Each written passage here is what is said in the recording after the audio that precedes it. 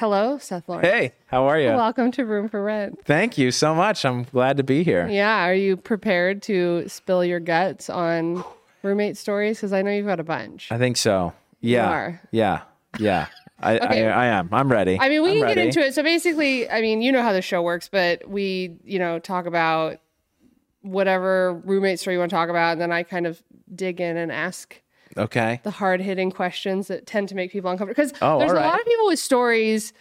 I don't usually do this at the beginning of every episode, but I'll do it tonight. There's a lot of people who have stories, and they get into it, and they're like, well, I think I was the bad roommate, or I feel like I was a bad person. And I'm like, you were not a bad person. Like, it's interesting, the perspective. So we can really work through things from your past. Yeah. together on All this. right. I don't know if there's necessarily a bad or good guy in the story that I have in mind. I feel like you're the good guy always. Oh, that's so sweet. You're a good person. That's so sweet. Thank you. I know I try that to be. helps you get places in the world, but Yeah. I mean, my religious buildings. yes, exactly. I was like, I wasn't going to throw it out there. I was going to let you say it. I'm But like, that's it. I know you're trying to get planets on your resume when you die. Yeah, that'd be pretty cool.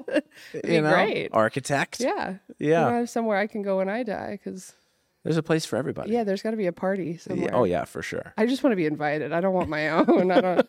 You don't need to host. He's Mormon, by the way, guys. If you haven't Yeah. figured this out, if you don't know anything about planets and what happens to people when they die, this guy can tell you everything you need to know. Scientology's closed for the night, so You've got a real pro setup. Which camera should I look at if I'm talking to all people? three of them just It make doesn't eye matter? contact. That one I think is yours. All right. Congrats. Beautiful. Yeah. Thank you. Thank you. Yeah. So what do you have for me tonight? The story? Yeah. Are you ready for it? I want to hear the story. Okay. And it has to do with the religion I belong to. Okay, great. So the Mormon religion. The Mormon religion. So I served my mission, which is a 2-year proselyting adventure. I was in Canada, a very, Very third world exotic. country. Yeah. Educating the They masses. have a rainforest up there? No, it's a snow forest. Oh. It's cold. I had no idea. Yeah. So I am in the province of Quebec. Okay. I'm in Montreal City, and it's an apartment of 4. There are 4 guys living in this apartment. And in Montreal, they speak French and English, right? Yeah, Do you right. speak French? I do. Oh. Yeah, I've lost quite a lot of it, A though. cultured Mormon. Unfortunately. I love it. Yeah. Most Mormons are some level of bilingual. Oh. Because, well, at least ones that go on That just foreign made missions. me horny for Mormons. Did it Yeah, really? did. A little bit. Wow. Yeah, I love Hey, a good. I'm always bilingual- recruiting. Yeah. I'm always recruiting for my people. No, I'm kidding. That'll be a big terrify win. my parents. But you don't have to tell them. I mean, I probably would. They'll have be to tell Mormon them at too some eventually. point. Probably not. Yeah.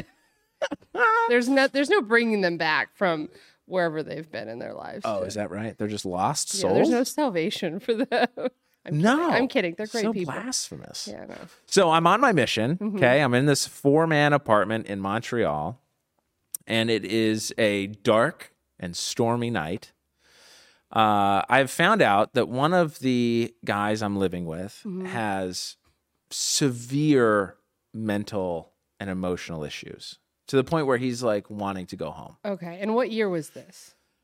Like year of our Lord. I was thinking like year of my mission. No, yeah, like what year? Like was it 2004? Like Yeah, so year of What our is- Lord is. What is year of our Lord? What is that? Oh, have you not heard that phrase? No, I'm not horny Just anymore. just AD, ad domino or whatever it is. Oh, okay. Oh, sure. It's a medieval thing. Yeah. Anyway. What year was it doesn't for matter. normal people? It was 2007. Okay, I asked because this was before mental health was a priority in everyone's life. So when you're like, he was mentally and emotionally this wasn't unwell. like last year. Yeah. This wasn't when people knew how to work through their problems. Yeah, no. This wasn't when everyone was depressed during COVID. No, this was years ago. Yeah. That's how old I am. So 2007, we are in this apartment in Montreal. I found out one of these guys has like almost schizophrenia is really what I found out that he has. But we're just told he's really struggling.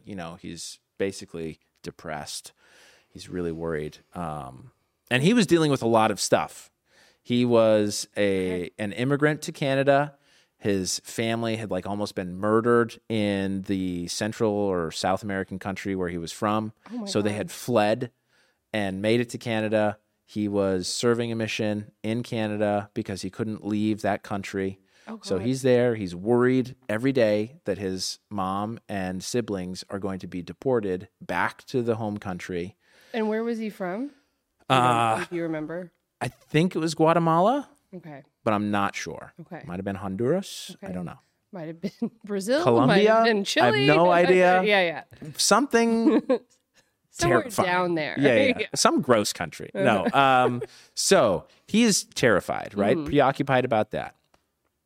And he's in an apartment where I'm living with a guy who trained as a cop and another guy who was just, took a break off school. So it was a kind of eclectic group of us. Were you guys all kind of the same age? Because Mormon missionaries tend to be like 19, tend to be the same 20. age. He was a little older because of his life situation. Yeah. But yeah, we were all around 20 years old. So this guy had trained to be a cop at 20 One of them. and then was like, I'm going to go be a mission. Like, He'd that's gone on just like interesting. ride-alongs. Yeah, well, the culture to serve a mission is really strong. So it almost doesn't matter what you're doing. There's a huge controversy with like athletes. It's like a big deal for athletes to take like a couple years off. Yeah. Well, it just doesn't matter. Like, it doesn't matter where you go. There was a guy who was playing basketball at Duke who was a member of my faith who was like, I want to serve a mission. But word on the street was the coach was like, these are your prime years. Yeah. You can't leave. Yeah.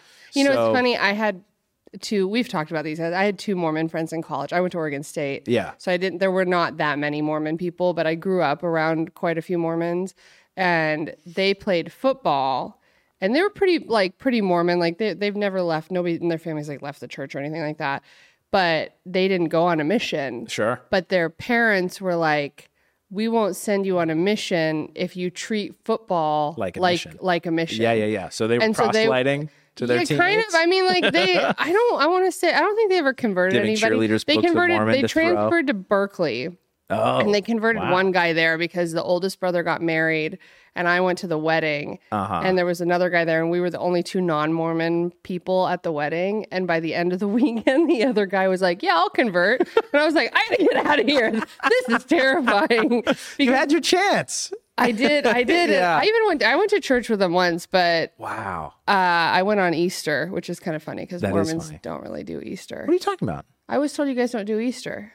We love Easter. But I thought... What do you mean we don't do Easter? I was told you don't do Easter. I don't even know what that means. We wake up that day. We do Easter. We celebrate it. I was just we told don't you have don't like do a Easter. special. I don't really have a reason. I was just told you don't do it. Like, well, there's no Easter egg hunt at the Mormon church on Easter. Like, there's no when I went, grew up doing Easter egg hunts. Okay, but the thing I went to on Easter at the Mormon church in Corvallis, they just carried on like normal. There was no and today's Easter, and that's pretty cool. Yeah. I see what you're saying. No, there's not like a special necessarily Catholic mass. No, there's centered no Easter egg on hunt. Like, there's no. Well, I mean, I like I said, in the youth ward, but like the call, like it was like the YSA, young single adults. Yeah, the desperate bishop. people. I've never seen a bishop move so fast in my life. He's like, "Hello."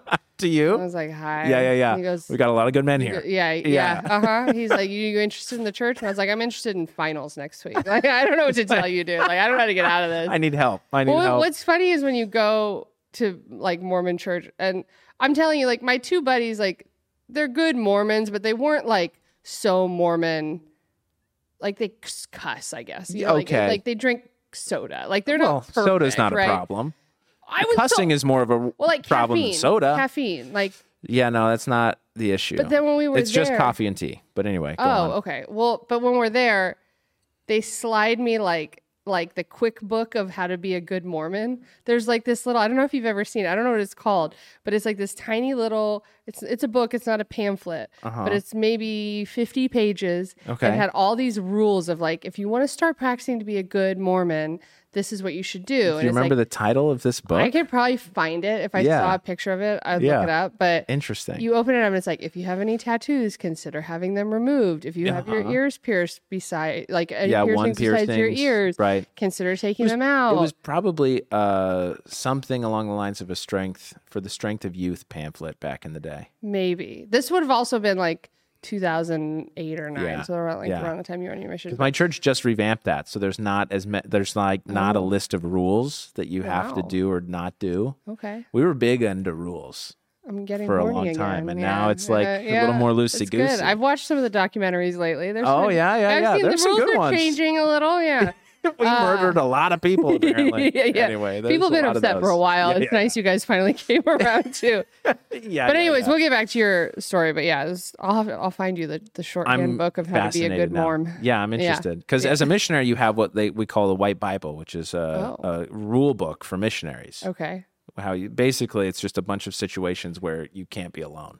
It's like you always got to be with your companion. Like even if you go to the bathroom, right? Like they have to stand outside the door. Well, yeah. Not in the stall with you. No, but yeah. Around. I mean, like before we started recording, I went to the bathroom. If we'd been companions, you would have had to come. Oh. No. That would have been all right. You wouldn't have just had to went outside. And, okay. Yeah. Okay. Yeah. That would have been okay. I mean, now granted, there's levels of like people who are, there's letter of the law people. Yes. That guy right outside. Interesting. Yeah. Me, spirit of the law kind of guy. I'm somewhere in the middle. You also do comedy. I trust you. So you're not going to run away. Yeah.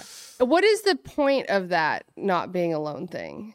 Liability, I think, is one. Safety is another. Okay. And then there's temptation. Yeah, for sure. There's also some level of kind of scriptural fulfillment because there's a lot of verses in scriptures that we read and believe in that talk about truth being established by multiple witnesses. And so you have two, there's a lot of, preaching by two. I feel like this could help in crime situations a lot. It's for sure. If you want to get out of crimes, just have a witness with you at all times. Maybe not get out of them, but it's called conspiracy. Yeah. That's what it is. So they kind of already have that.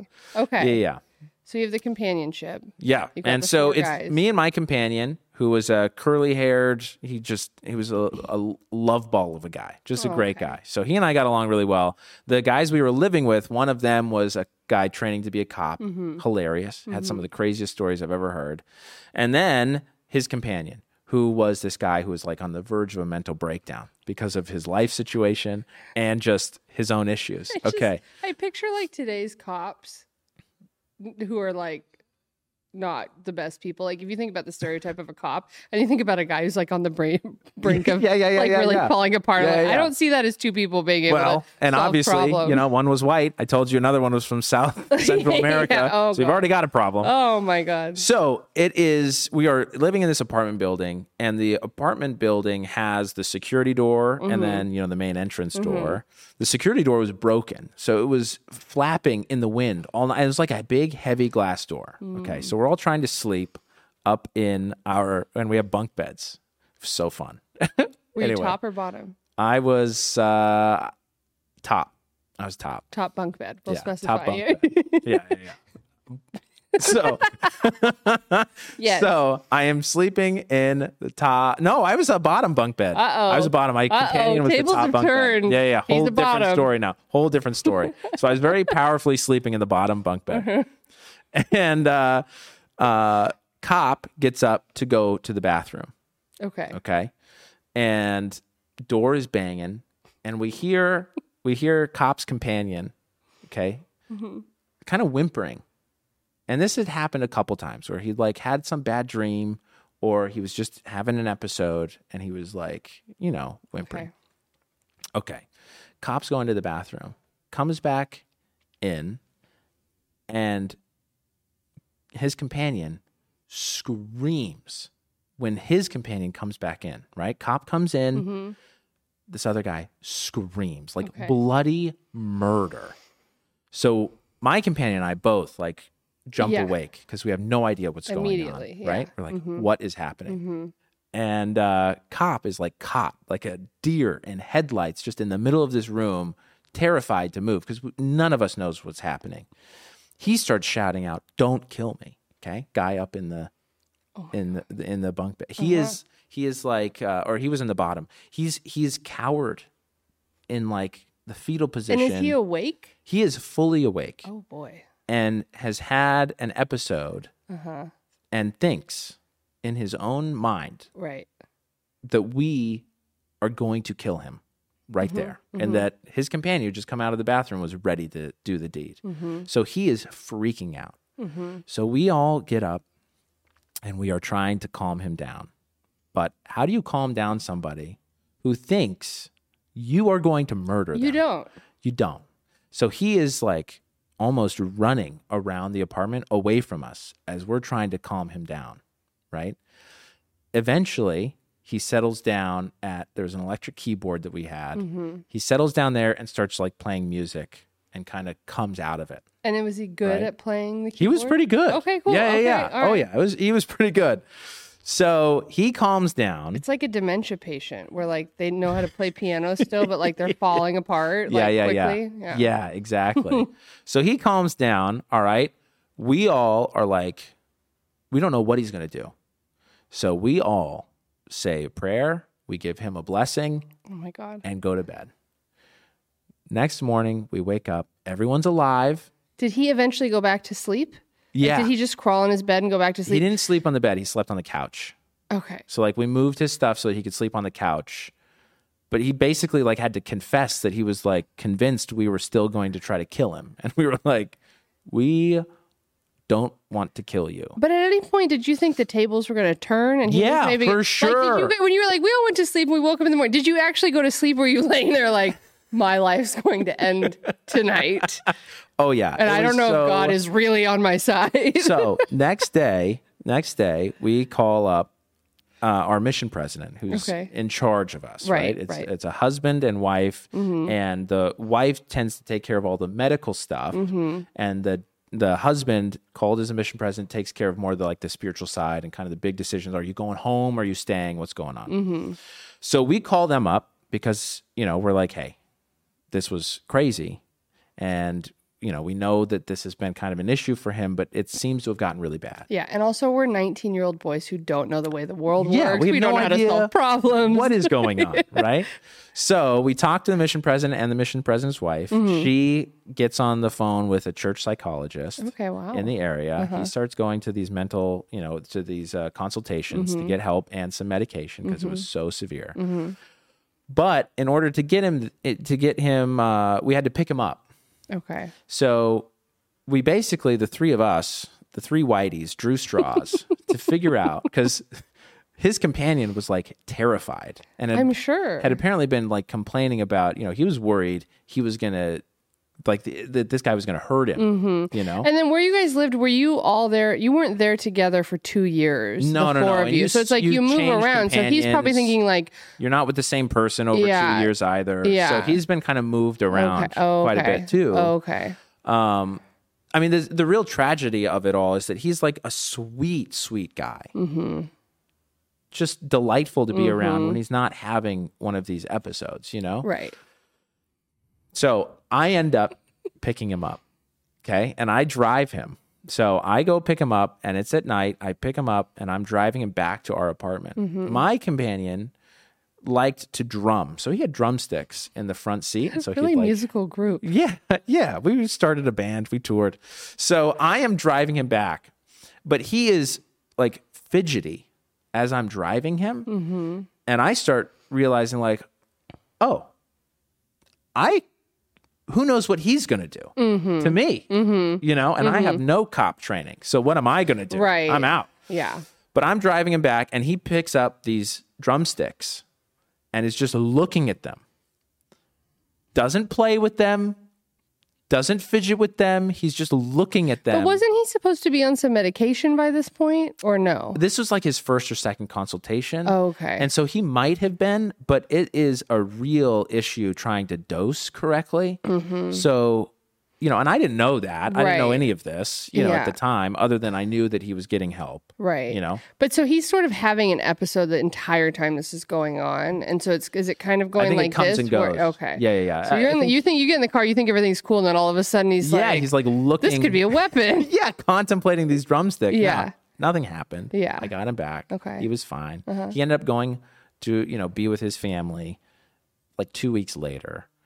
But that was one of the times I was probably most terrified on my mission, was that kind of 24-hour span of him screaming in the middle of the night, bloody murder, and then me picking him up from one of his first visits and taking him back to the apartment. So what did you learn from that, though? Because, obviously, on one hand, you could argue the story's a little anticlimactic because nobody died or anything. Like Yeah. you didn't make it really that interesting. Well, I'm sorry. No, but I'm just saying like there's like sort of a moral of the story there because you definitely learned something. It's stuck in your memory. It's not something that just sort of escaped your brain. Like I don't remember things from when I was 19 that were insignificant, but like it's obviously a very significant moment in your life. So yeah. Did you have more grace for people after that of just like what they were going through mentally, like in a time where we were really not talking about it all the time like we are now? So my mom is a marriage family therapist. So I kind of grew up with this mentality of,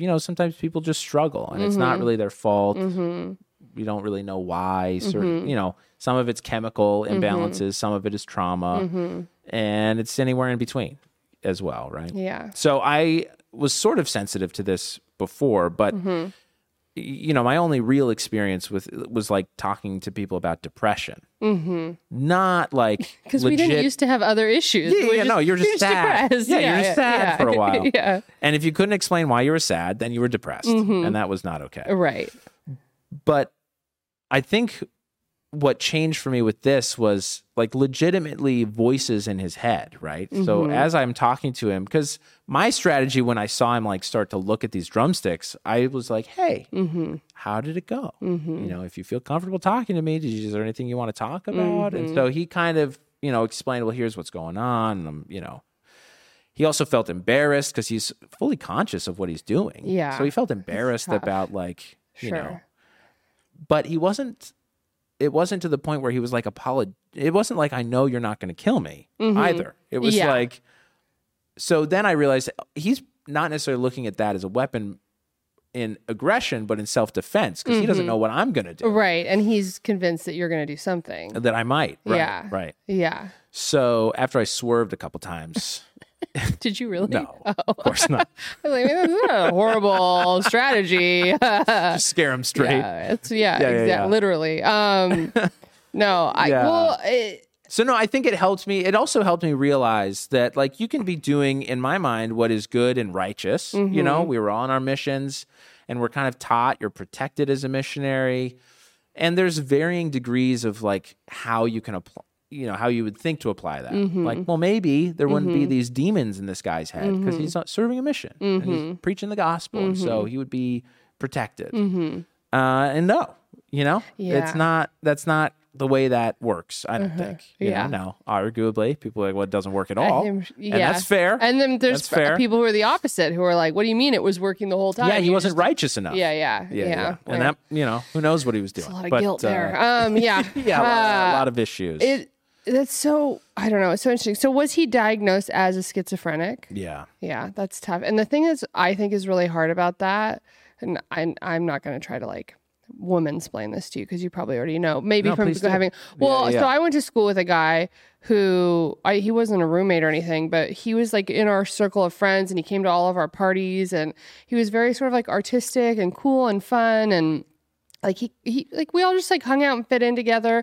And then towards the end of college, he started to get just odd. And it kind of gets to the point too where, especially if you're in college, like I went to a state school and everything. And so people get into weird stuff or they get hooked in with certain people. And I was never a drug person. So if people went down that path, that was not like a world that I was privy to or cared to be a part of. Right. So I was like, maybe he's doing drugs or like maybe he got some weird weed or like he would call me and sing Kanye West's RoboCop. Oh. He would like, yeah, and I just thought he was like drunk dialing me.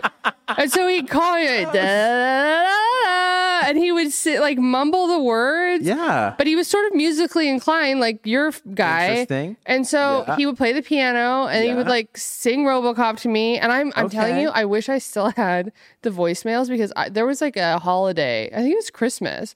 And he was calling and leaving me all these voicemails singing to Kanye West music. And I would play them at the table because I'm like, isn't this odd, but like sort of funny? Yeah. Because I didn't know what the problem was. And he was pretty good? No, it was like a drunk dial. So it was kind of like, it was just like funny. I don't know. Yeah. And was he trying to seduce you with these? Or what was his? Yeah. Okay. Yeah. I mean, like we had kind of like, we would flirt or whatever. But then he just kept getting weirder and weirder. And I was like, I don't think this is the guy for me. And then how many calls did it take before you were not like, that many. I think not that, but then he just kept calling. Like, yeah, people, of course. I mean, you don't drink and you're probably not around, well, you're a comic, so around yeah. people who drink, but like people don't really drunk dial anymore like they used to. Yeah. Like I don't, in the last like 5 or 6 years, like people are not drunk dialing me like what they once were. Why do you think that is? I think texting is just so popular that people probably drunk text. They drunk text? I that also like don't way more drink effort. that much. I don't go out. Like yeah.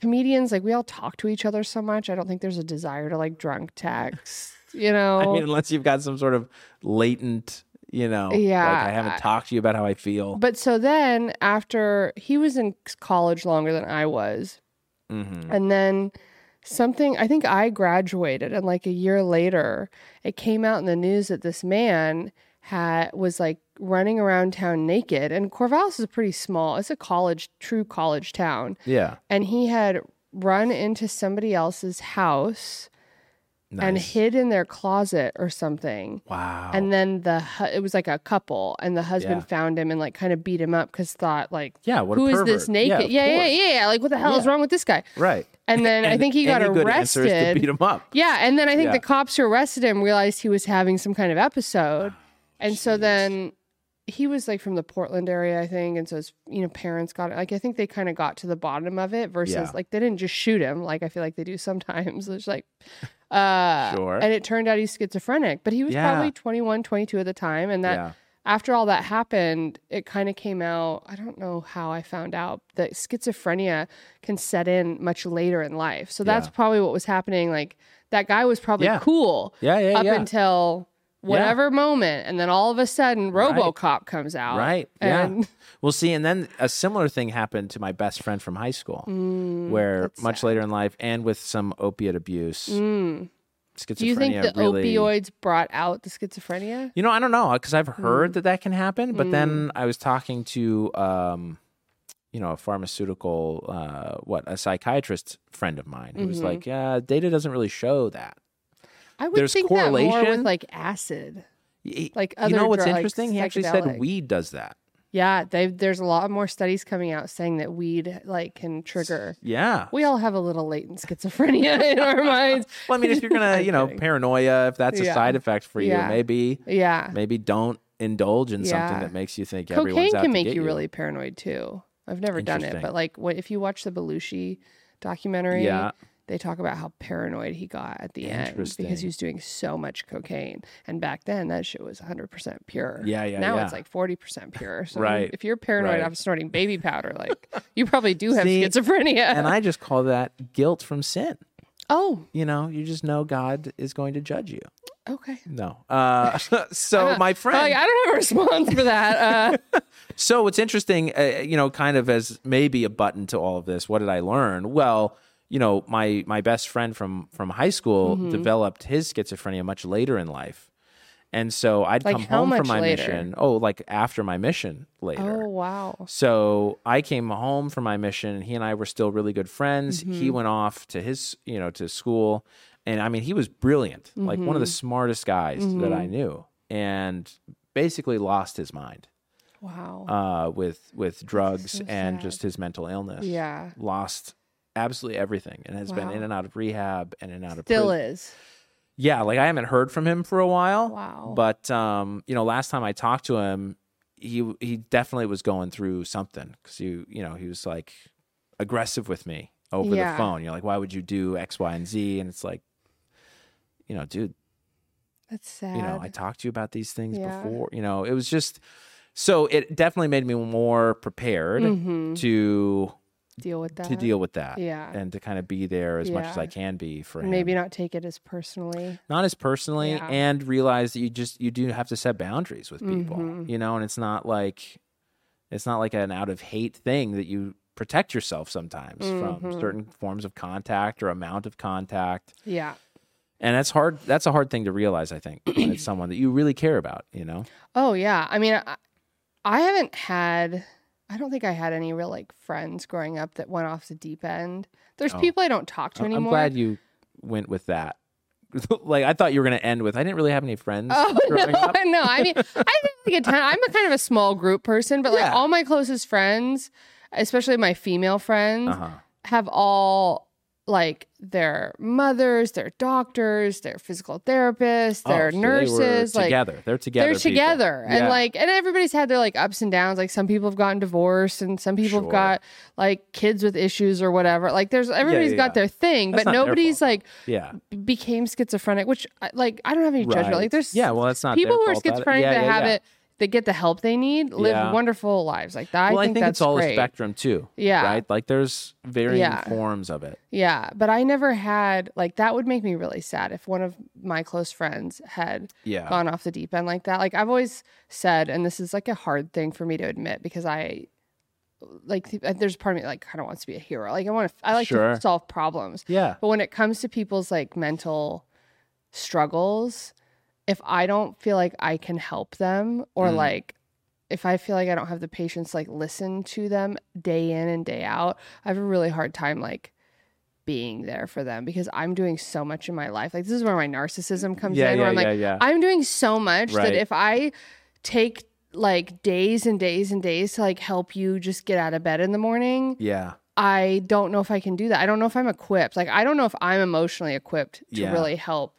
Like, I don't know that I could date somebody, for example, that had like really severe, like a very severe bipolar or I feel for those people, but I just don't know. Yeah. I mean, maybe it would change if you like really love somebody, but relationships are hard enough. That's what I'm saying. I'm like, I've been single for most of my life. I don't really do the relationship thing unless somebody comes along. There's a big difference between someone who is willing to do the work and try to get the help and someone who's like, no, I'm fine. Yeah. Like, I'll manage. Yeah. You know? And I'm kind of a forward motion person where I like to like, okay, something happened. I don't like the way that made me feel, but I'm going to take the necessary steps to hopefully not let that happen again. Right. You know? And I realize as an adult, especially doing comedy, you really realize like how many people are incapable of doing that. Yeah. Because they get stuck in like some repetitive cycle of like they can't get out of their own way. And I'm like, no, I got to do this. I got to do this. I got to produce a show. Like you're very good at that. Like you're always making moves and like moving forward. And thank you. Yeah. Thank I mean, you're welcome. I try. I mean, you do. Like I don't see you all the time. But you're always working. Like when I see you, you're not like, I've just been sitting at home, like being a dad. Like you're always doing things. Like you're working at Nightcap and you're doing all this stuff. And so it's like, I don't worry about you because maybe I should. Maybe. God worries about you. Yeah. I got the guy. I fucking we're okay, I think. But so it's just interesting because I feel it seems like there's so many people with mental illness who right now are so crippled by it. Yeah. And I can never figure out if it's like the social media thing or the times we're living in, or it's like we're talking about mental illness and mental health too much now to where everyone's like, well, I have anxiety and I take medicine for my anxiety. I'm like, do you really have anxiety? Yeah. Or are you just like your dog? Yeah. Are you just weak? You know, like I know that sounds really harsh. Like there's probably going to be people that are like, oh my God, I can't believe you're such an insensitive bitch. It's like, no, that's because they're weak. I get anxiety and I get sad and I've gotten better at voicing it. So when I wake up on those days, like Mondays make everybody anxious, but like lately I felt like on Mondays, I'm like, I don't even want to talk to people. Oh, like going to potluck at the store kind of freaks me out sometimes. Really? I'm like, that's like the ultimate schmooze on Mondays at the Comedy Store. And so I'm like, of course, I don't want to like schmooze all these. I just want to hang out. I don't want to like schmooze and like try to get up and do the whole thing. And everybody's judging you. And then there's like the people that are above you that don't think that you deserve to be there. Yeah, there's like a lot of. It's hard because everybody's trying to get those spots. Of course. So just ignore them. It's hard. Those idiots. I don't want to talk about people like that. No. I do that when we're not recording. I try to have respect for everyone, but people don't always have that for you. Like you of course. move through life with quite a bit of respect for people. Like you've always I try. Yeah. I mean, I'm sure part of it comes from you operate the same way. Well, I think people would debate. Well, I think it's a matter of, if you feel respected, it's easier to treat that person with respect. Yes. If it's mutual. Yes. I think what's hard is that when people start to get like jealous or overly sensitive about certain things, then they start to have issues with you or with anybody. Yeah. Like, Well, of course. that is hard because I'm like, if you don't want to talk about it or you can't get over yourself. Yeah. When our business is rife with it. And at our level, I think in particular, where it's like you see people, and we were just talking about this off camera right before, but you see people and it's like you can take two routes. One route is, why did they get it and I didn't? Which is, I think, the bad route to take. And then there's the other, which is like, that's great. I must be next. You know? Yeah. Like, yeah. Well, because anybody can be next. Yeah. Yeah, of course. And if you're working hard, like if you're doing all the things, like you're running a show and you're if you're networking making and right. you know, you're well liked by enough people. You don't have to be well liked by everybody. Yeah. But you have to be well liked and you're working hard and people see you putting in the with time. enough like, talent. Things, And it's not even, I mean, I've always said, this is really off the subject of the show, but I like what we're talking about, so I don't care. I've always said, like, if I ever make it in Hollywood, and who knows if I will. Sure. Like, I'm over here spending every dime I have trying to put this podcast together. Yeah. Can I ask you, when you say make it, what do you mean? Like, this is your job? Yeah. Oh, yeah. Like, I don't quit the day job. I mean, yeah. Yeah. Okay. I would like to make a living doing comedy and comedy related things. So like, I'd love to tour. I'd love to like sell out theaters. I'd love to, you know, I have ideas to write a movie. I like the podcast thing. That could be fun to do. I'd love to like, you know, make my living doing a podcast. It's really, I think, the process of figuring out like how to find a way to convince somebody that they can make money on you. Yes. That's what it is. And then from there, can they help you get a fan base, sell tickets? Like, even if you make a movie, it's like, does your movie sell tickets? Like, does your comedy show sell tickets? Does all this? So it's like, how do you create like the fan base and the life that you want? But what I've always said is, if I make it, it's not going to be because I'm the most talented person in the room. And I think that's how everybody should look at it. And we don't really talk about that as a group. It's really who works the hardest and who doesn't give up. Right. And that, like, I've felt that way in every aspect of my life. Like, I've had a good life, but I always had to work really, really hard for everything that I did, like sports or whatever. Like, I was never the naturally most talented person on the team or whatever doing the thing. I had to work twice as hard for somebody to be like, oh, she's pretty good at that. And I kind of felt that way when I started comedy. I was like, I had some good writing. My stage presence was okay, but then my confidence would kind of go like this. And now I feel like I'm getting to a point where like I can figure out my progress a little bit better. Yeah. But I don't know if that's relatable to you at all. It is. I almost feel like one step behind you in a sense of, you know, you mentioned like getting other people to believe in you that you can make money for them. I'm more worried about people spending money on me. Do you know what I mean? Like selling tickets. Well, it's like, you know, you do a show and it's like, come see the show that I'm producing or that I'm in. But that takes, you know, you're going to have to spend some money to come see me. Yeah. Am I worth that money? Yeah. Oh, so you're worried that you're not worth the money. I worry about that question up front. Yeah. Interesting. So you got to get over that. Well, especially because you're getting booked on, like, you're doing good shows. I'm doing good shows. Yeah. I'm doing good shows. And you've run good shows. Of course. And you've got you have a lot of stuff going on. Yeah. I'm just saying that's the mental thing that I'm dealing with. You know? Somebody told me something recently. Yeah. And I thought it wasn't recent. I think it was like a year and a half ago. But I thought it was a very good piece of advice. And he's further along than me, but I think should be even further along than he is. Like, I think he's a good person. I'll tell you who he is off camera. But no, I know who it is. It's Ian. No, don't even say. Do not. Anyways.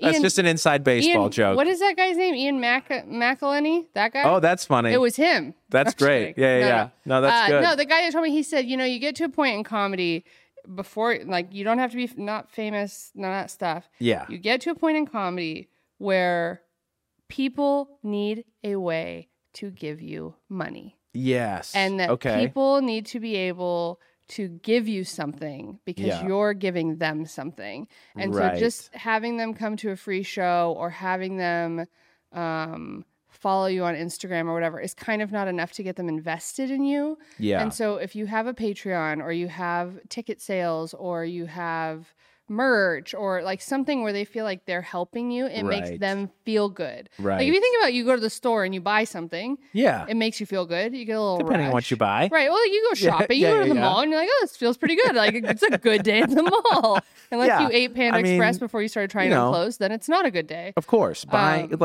for example, buying a COVID test, not much of a rush. If it's the last COVID test on the shelf, and that's you need a rush. it, I mean, I guess. Yeah, I guess so. But we're just talking stock. Yeah. But it makes you feel pretty good. And so it's but buying lube, huge rush. Okay, wow. You know what I mean? Oh my God. It just depends on what you're buying. Yeah, I don't know. I don't know that I've ever bought lube. I'll have to do that. Humble I'll brag. do that and I'll text you if I got a rush. Humble brag from Maria. No, I don't know. Do people buy? I thought that was for that's a man's 40-year-old responsibility women. anyway. Oh, it is? Right? You're teaching me a lot. It should tonight. be. You need to date gentlemen. Yeah. I mean, I do. I do now. Yeah. Good. I do now. Good. That's an interesting mentality.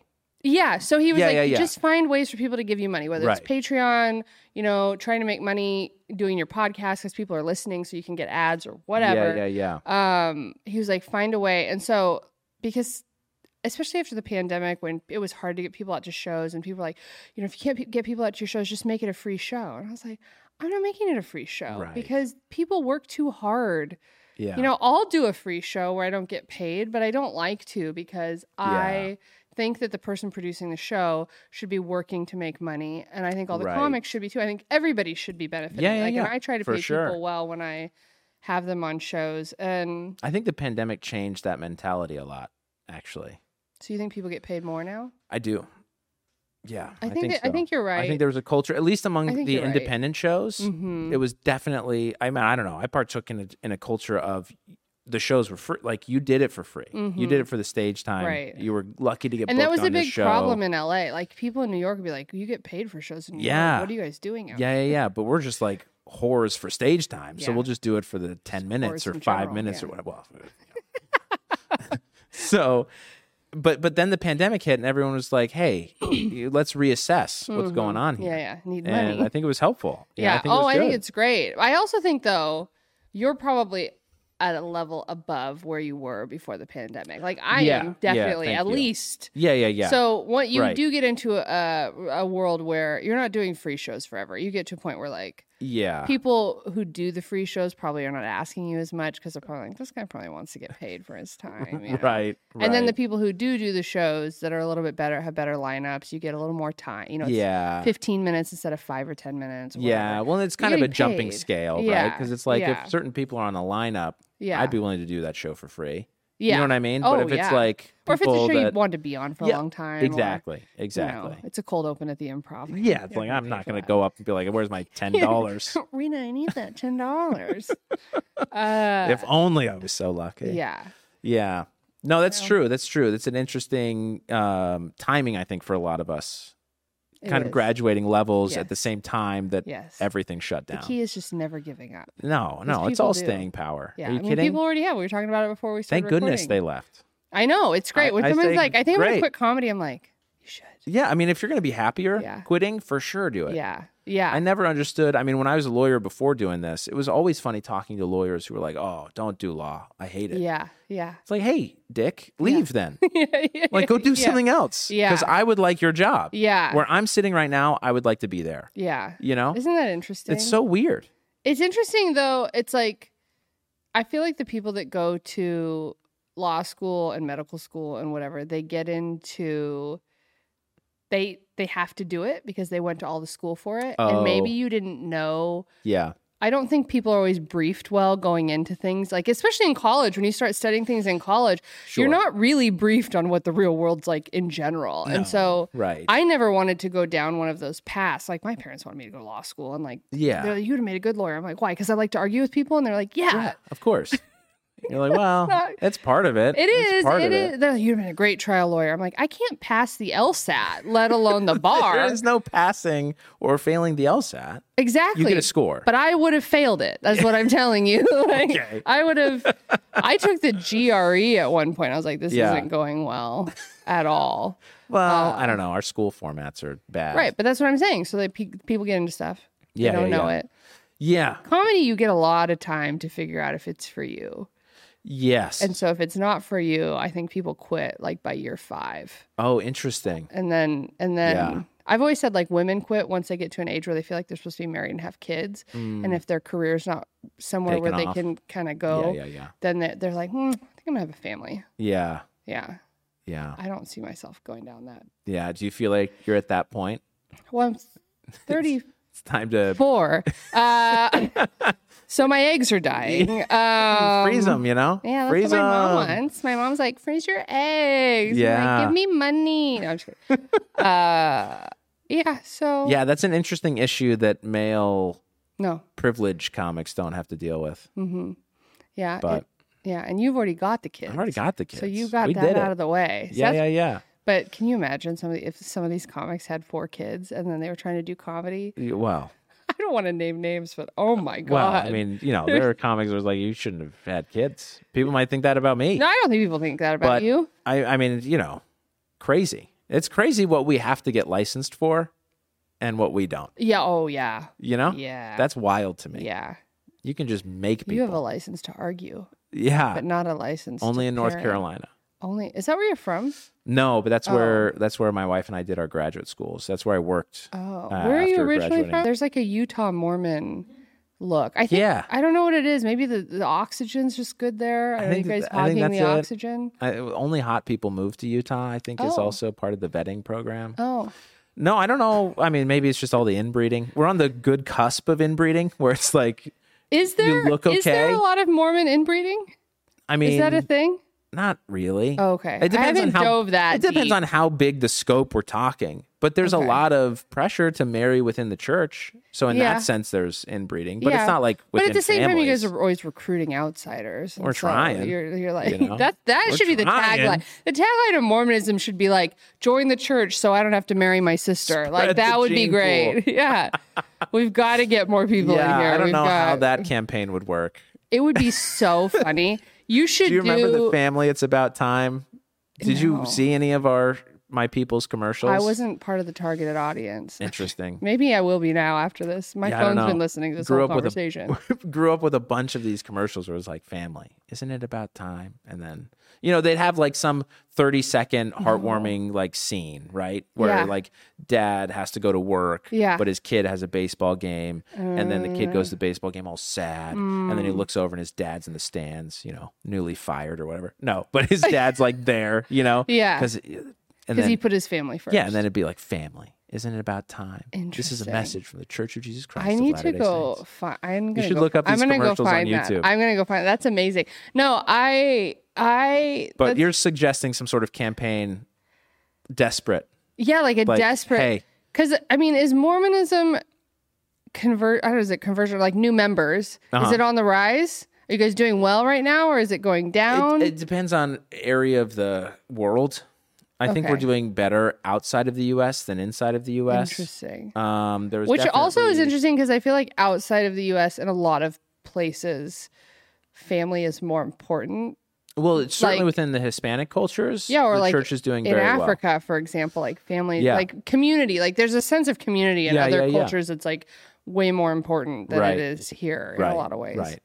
Right. So yeah, I mean, I think worldwide membership, last they published was around 13 million or something like that. So, has it ever gone down, or do they ever have meetings where like, guys, we've dropped down to like 11 million. You got to get out there. I am not privy to those meetings. I see those. But, anecdotally, there's a lot of our generation that are leaving. Like I have a lot of friends who have left the faith. How does that make you feel? When people our age are leaving, how does that make you feel? Like, do you feel disappointed? Do you feel like your community is leaving? Not necessarily. I mean, when it's people I know, like close friends of mine who have left, it's sadder to me, obviously, because there's that personal element to it. But it's not like Scientology where like you can't ever talk to them again. No, which is for people who don't know. No, I just choose not to. No, it also depends on kind of why they're leaving. Like I've talked to people who have left for like abuse reasons, and it's like, I don't blame you for leaving at all.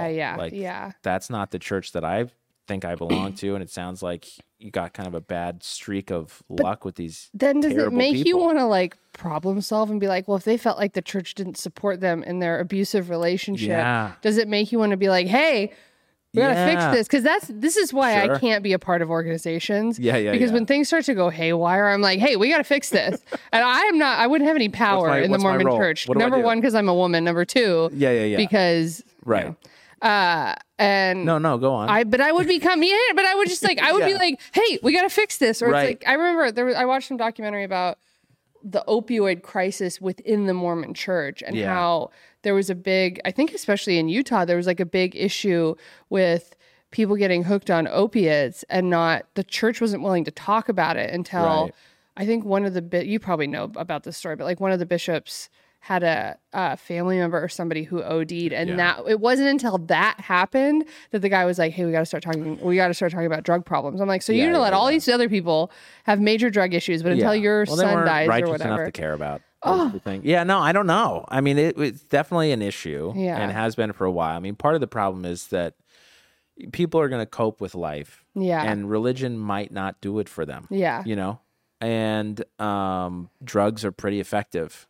You know, at blocking out certain things. You say that like you've considered it. You're like, you know what? Having a bad day as a Mormon. You know, they must be. Everybody's doing them. I don't know. I've never done. Yeah, I've never done. But I mean, it's one of those things where it's like, and how do you talk to people about it when there is, unfortunately, with every religion, there's always a little layer of shame with anything not conformist. You know, and I think my church is trying to do better about that. I mean, certainly congregation I'm in, we feel great. You know, like everything seems to be okay. You know what I mean? Like people are talking about things. If it's an issue, you know, it feels better. That's good. The congregation I grew up in, Utah, was definitely like, it's perfect today. You know, like, how are you doing? And it will be perfect. You're Forever. doing great, right? You're loving it here, right?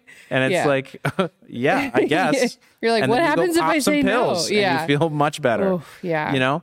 Do you have other Mormon friends come to your shows?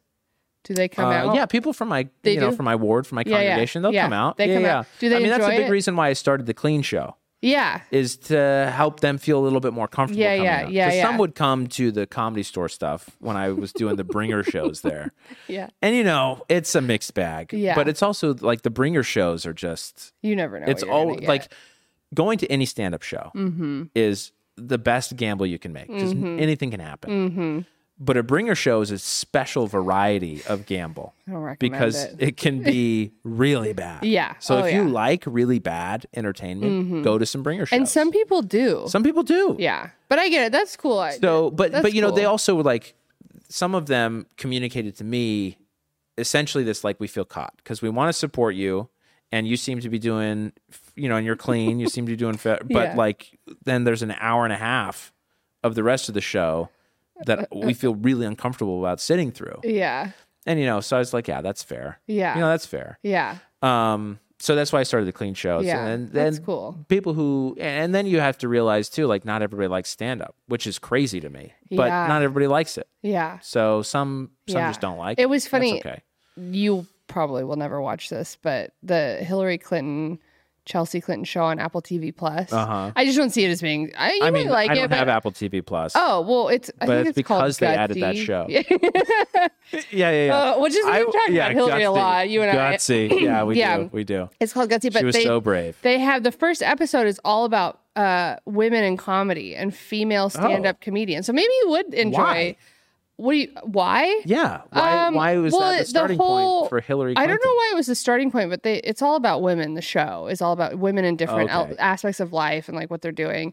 And Hillary and Chelsea I think they go to Caroline's in New York. Oh, yeah. And they're sitting at a table and Lori Kilmartin's there and Wanda Sykes is there, and then a few other comedians that I wasn't familiar with who were like New York comics. And they're talking about stand-up, and Chelsea Clinton is like, I never liked comedy growing up. And Chelsea seems pretty serious. Like, she seems pretty serious. But like, I think Hillary and Bill both have a good sense of humor, like especially Bill. Like Bill's laughed off every allegation I think ever. Bill has a great sense. He's great. I don't know about Hillary. I think Bill does. You kind of see it on the show a little bit. Like she's really kind of loosened up. Yeah, I like Hillary, but really? I find that shocking. I love Hillary Clinton. I know. But anyway, so Chelsea says that, and of course, Lori Kilmartin's like, "What do you mean you don't like comedy?" Because it's like you were sitting at this table, and Chelsea goes, "Ever since they made fun of me on SNL when I was a kid, and SNL came after me, she goes, I just never really thought things were funny because I didn't like the way that made me feel. Sure. And I was a kid." And she goes, "I get that SNL has to make fun of people, but I did think it was kind of out of line for them to make fun of kids." Yeah. And I don't think SNL makes fun of kids really that much anymore. Like, they never went after like Barron Trump or anything like that. That's interesting. Yeah. So, but then after that, all the women were like, "We need to show you good comedy. Like, we need to show you like the good stuff that you would enjoy, or like we need to figure out what you think is funny." And so then after that whole conversation, she was like, I want to like come see you guys, and like that, they tape them at a show and everything, having fun. I was worried you were going to say she wants to try it. No. Can you imagine? Chelsea Clinton's at potluck this week at the Comedy Store. Yeah, I mean, she's going on after T.I. There was some random thing where Dave Chappelle helped Will Smith do stand-up. Did you know this happened? This was maybe like 7, 8, 10 years ago. I'm not surprised, but the David Letterman Will Smith interview on David Letterman's Netflix show is taped at the Comedy Store. Is that right? And it was pre-slap, obviously. Yeah, but it's just like, really, dude? Just take everything that we have? But it's just funny. It's like a weird, funny coincidence. But that's wild. And then what? Did they interview her at the end? And she's like, "I do like stand-up comedy." It's kind of through the course of the whole thing. They just talk about how, people like Lori and Wanda who are older had to go through a lot more shit than like people in my generation, because it was so much harder to be a woman in comedy. And so they talk about that, and the women talk about the different perspectives and points of view that women in comedy have, and the struggles. And I mean, it's good. It's like, it's a very heartfelt show. Like they interview women who lost their sons to gun violence, and like there's just all kinds of different. There's religious thing. I can't remember what religion it is, but there's a religious thing, and it's cool. It's like it's sort of poignant and interesting. If that show had come out before Hillary ran for president last time, she probably would have won in a landslide, because you see her as a human. You don't see her as just this like hardcore politician. Like, there are other sides to her. Like, she is a full human being. You think she's going to run again? No. Maybe she'll put in the bid for 2024. No, I don't think. I mean, I do think she's in better condition than our buddy Joe. My buddy. I guess not your buddy. He's not our buddy. He's everybody's grandpa. Sweet Joe. Yeah, but I mean, I don't know. But this has been great. I've loved having you on the podcast. Well, thank you so much for having me. And I feel like you've got more stories up your sleeve. You could come back on. I would love to come back on. I think we'll have you back on. I have some the issue is I lived with my parents for so long that like that counts. I don't really have I'm sure you have some crazy. I have some other stories that I could definitely share. Yeah. Well, you could even talk about, just living. You're a stay-at-home dad. I'm a stay-at-home dad during the day, and you do comedy at night, and living with 4 children, right? Doing all that. It's you were describing kind of your mentality about like I don't think I could help somebody through a mental illness. Yeah, which makes me sound like such a great person. Well, we all got to pick our battles. Yeah, I don't think anybody should judge you for that. But part of me was like, how would you feel about being a mom? Because there is so much. It's a lot of emotional ups and downs. Yeah. I mean, it's funny because kids love me, and I love kids. And like, I've always been somebody who's connected very well with children. Like, I went to Disneyland with one of my best friends and her husband and their 2 kids. And it was I went the first day they were there. They were there for 3 days. And, and there was an adjustment, like, the kids, like hanging out with the kids, you mean? No, or like I think Disneyland was very overwhelming to them. Like everybody's how I say it is like my expectation versus my friend versus her husband who'd never been to Disneyland before versus the kids who don't know what to expect, period. Right. Everybody's expectations were different. So it took sort of a day to calibrate and get everybody on the same page. Yeah. And kind of, I think what happens is like you have to go down to the kids level. And you kind of just have to be like, all right, I might not get to go on Star Wars, Star Tours, whatever, today, Space Mountain. Right. So I just think everybody was so excited that it was like Yeah. It was fun. We had a great time. What age are the kids? They're 4 and 6. Okay. Yeah. All right. Or something like that. That's probably about as young as you could go, really. Yeah. Yeah. And they had a great time. I mean, I did fun things, like I said, before we got there, I FaceTimed them and I said, you have to pay really close attention because when you get into the park, there's going to be music playing. And every time you go to a different part of the park, there's going to be different kinds of music playing. So if you remember when you get there, just think about that because you might be next to Sleeping Beauty's castle or whichever one. Sure. And you might hear, princess music, or you might hear, and I'm like, these kids are so young. They're not going to remember this. They're smart kids. But sure. They got there before me. They come out of Peter Pan. I'm standing at the carousel and they come out and they run to me to hug me and they're like, Maria, do you hear the music? And I almost started crying. I was like, this is beautiful.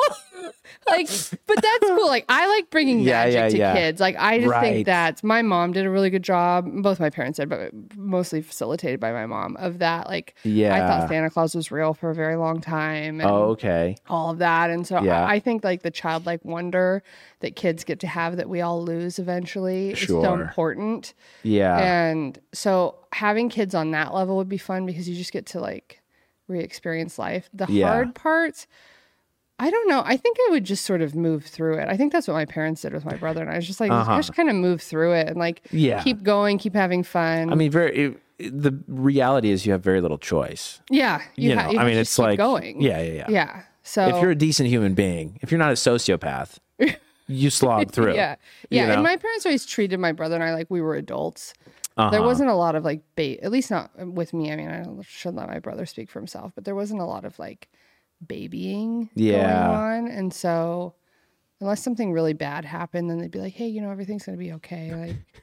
I love you and whatever. But when shit would happen, if I got bullied at school or something, my mom would be like, don't listen to those people. You're not them. They're not you. They don't know your life.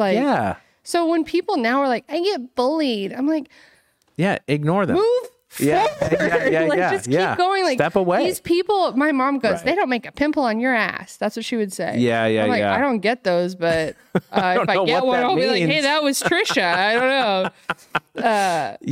Well, there's a lot of, you have to agree with me and what I think. I think just culturally now, which is why bullying is so effective. Because, I grew up similar to you in the sense of no one cares what you think. Yeah. You know what I mean? No one. Just until you're 30, no one cares. Be smart and be quiet. Yeah. And things will be okay. And work hard. And eventually somebody will take you seriously. And if they don't, you can just start a podcast and wear a pink hat and then interview and force people to about listen their religion. To you.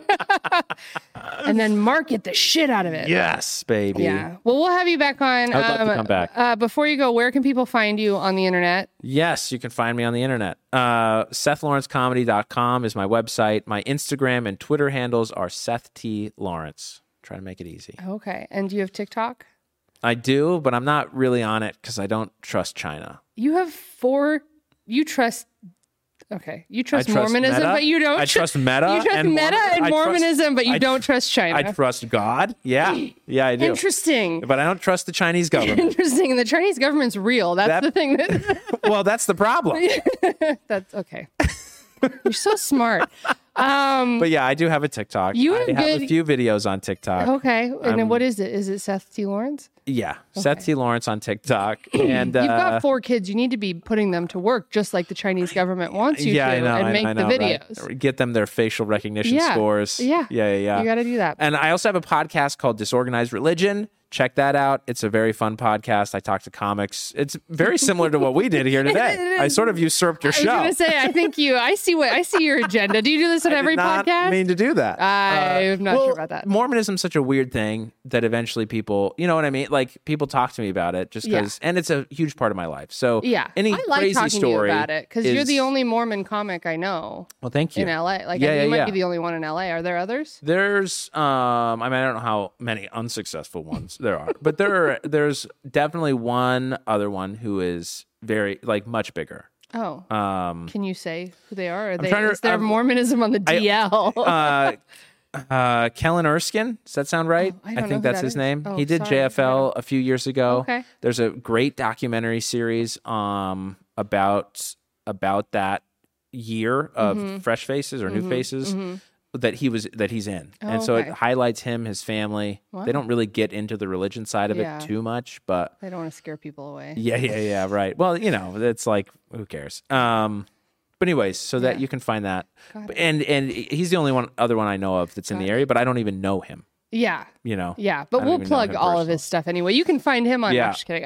And Travis Kleibernight, we do that Disorganized Religion podcast together. We are starting a Patreon soon. So actually, in talking about how to get people to pay me and get invested, I and he are reviewing Under the Banner of Heaven. Wow. So I have not seen the whole series. I haven't watched it. He has watched it and has been itching to ask me questions about it. But you guys should also read the book so that you can really get into it. I know. We should read the book. The problem is the book and the miniseries are different in the sense that the guy who made the miniseries wrote in a whole new narrative, created a whole character that is so problematic. Oh. And I didn't know that. Yeah. Interesting. But you should talk about that on the podcast. Anyway, we won't get into it here. So that's what I do on the Patreon. Anyway, so we talk about that. That's amazing. Okay, cool. But I do need to read the book because I've been told it's very good. Who reads? Yeah, I know. I'll get an audiobook. Yeah, I'll listen to it. Whatever. Anyways, thanks for coming on. Thank you. You can find Room for Rent podcast at Room for Rent Pod on Instagram, Twitter, TikTok, all the things. And we are on Spotify, Apple Podcasts. I always forget to say that. So check us out. There's a Patreon too, Room for Rent. And we'll see you next time. Thanks for tuning in. Bye. Bye.